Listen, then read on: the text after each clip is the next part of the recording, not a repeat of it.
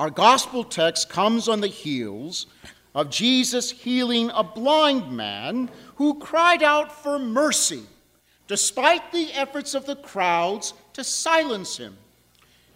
The Greek word for crowd is oklos. It can often be translated as a mob, but very often the word oklos is used to describe those people who are obstacles to a person's growth in the spiritual life. Jesus entered Jericho. Just going to go passing through, wasn't planning to stay, just going through. So he enters Jericho. Now at that time, Jericho was an impressive city from all the building projects that were done by Herod the Great, who made Jericho his official residence during the winter months. It had a thriving agricultural economy that specialized in the cultivation of palms and balsam. Lots of rich folks in Jericho. And it is here we meet Zacchaeus. Now his name means clean or pure, which he most certainly was not. Not only was he a tax collector, my apologies to members of the IRS, but he was what kind of tax collector? Chief tax collector. That meant Zacchaeus worked closely with Roman authorities to ensure that the taxation goals set for all the districts under Zacchaeus' jurisdiction were met. It was the practice of that time that any amount collected over the goal could be kept by the tax collector as his salary. No questions asked. And most likely Zacchaeus got kickbacks from the other tax collectors to get such a lucrative job. Extortion was commonplace. Zacchaeus' wealth, however, came at the price of being hated and ostracized by his fellow Jews, who saw him as a Roman collaborator, a traitor, a thief. We are told that Zacchaeus wanted to see Jesus, but he couldn't because he was what? Short. Short of stature, small of stature. The crowd physically blocked him. Studies of bones from 1st century AD Jewish males suggest that the average guy was about 5 foot 1 inch and maybe 110 pounds. For Zacchaeus, then, to be described as short in stature meant he was very short indeed.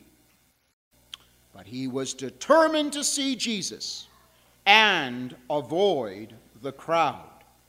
How? He did 2 things. The first was what? He ran ahead, and the second was? Climbed a tree. You're listening. Good for you. All right. Now, in those days, for an adult male, especially one of Zacchaeus' social status, actions like running or climbing a tree were considered grossly undignified and worthy of contempt and ridicule. I mean, no one was running around in jogging shorts in those days. But let's take a look at the type of tree he climbed. What kind of tree? Sycamore. Now, sycamore trees were routinely planted along roadways. They grew up to be about 40 feet tall, and they had a canopy of about 120 feet in diameter, but with very lush, deep, dark green, thick foliage that provided excellent shade, and most importantly for Zacchaeus, a hiding place. So we have a comical situation here. A man whose name means clean or pure, but who really was a thief, of high social status, but he runs and climbs into a tree to get a glimpse of Jesus while hiding from both Jesus and the crowd. But there's something else about a sycamore tree. Since the time of King David, sycamores were an important source of food, especially for the poor. The trees produce clusters of fruit, something like a fig, and it did this several times a year. The prophet Amos was a dresser of sycamores. His job was to climb into the tree, and before the fruit matured, he would take a needle and he would have to pierce each fruit separately so that the fruit would begin to expand and would become edible.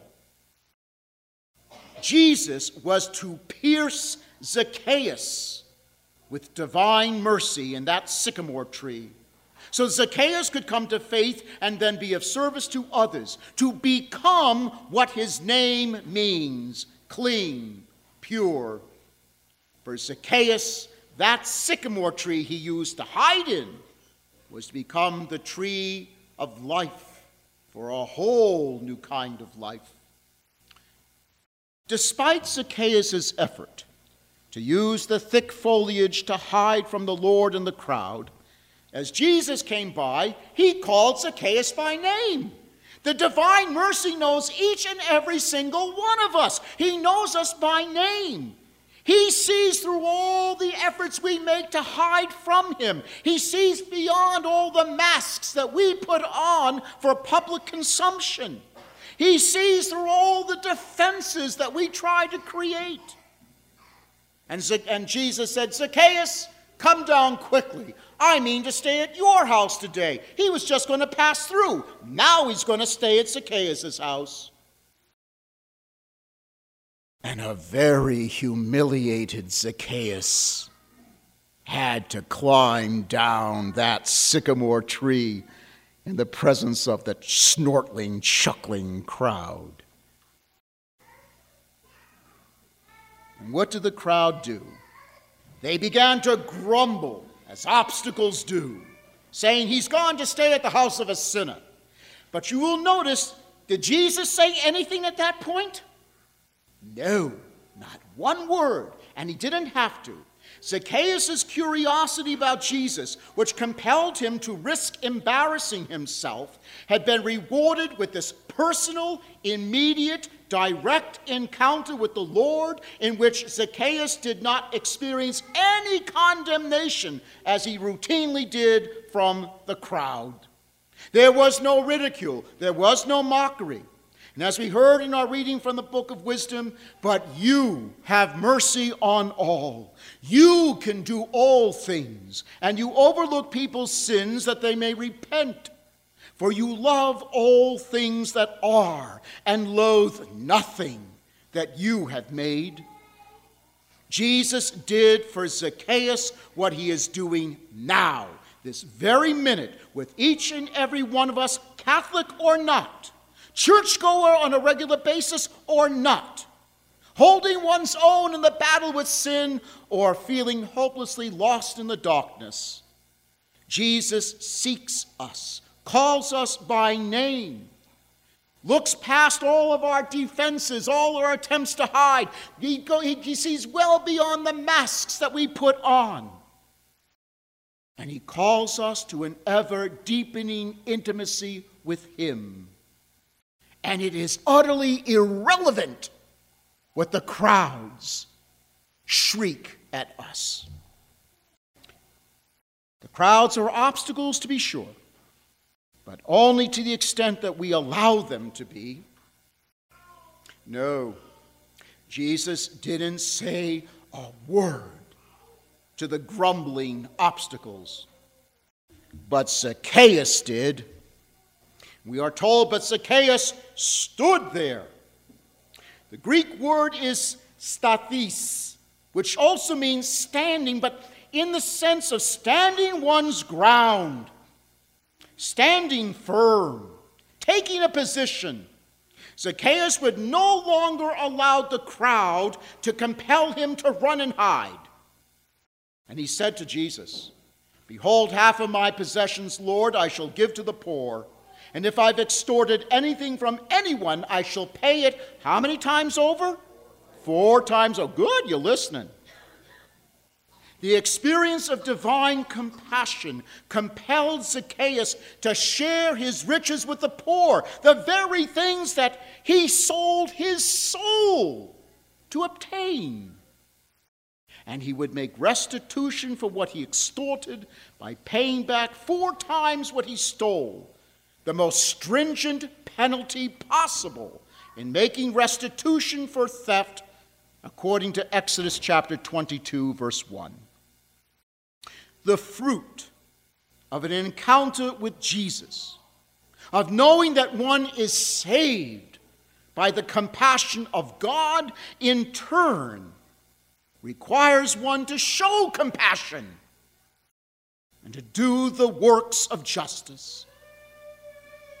And just as the Lord sought out Zacchaeus, hiding in the foliage of a sycamore tree, just as he called him to come down, piercing his soul with divine mercy, so he is doing to us, so we may grow into the fullness of the person we were created to be.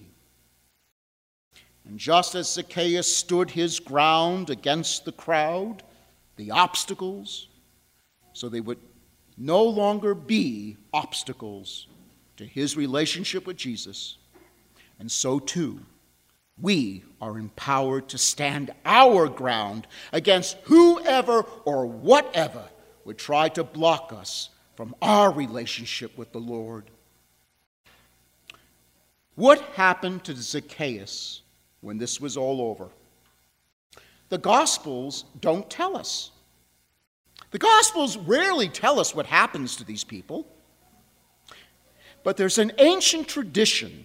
It's in a writing of the church called the Apostolic Constitutions that we think was probably written maybe around the same time that the Apostle John wrote his Gospel in the book of Revelation, anywhere from 90 to 95. And in the Apostolic Constitutions, it says that Zacchaeus, so transformed by his encounter with divine mercy, became the first bishop of Caesarea. We should never underestimate what can happen to us when we allow Jesus to call us, when we come down and we allow him to love us.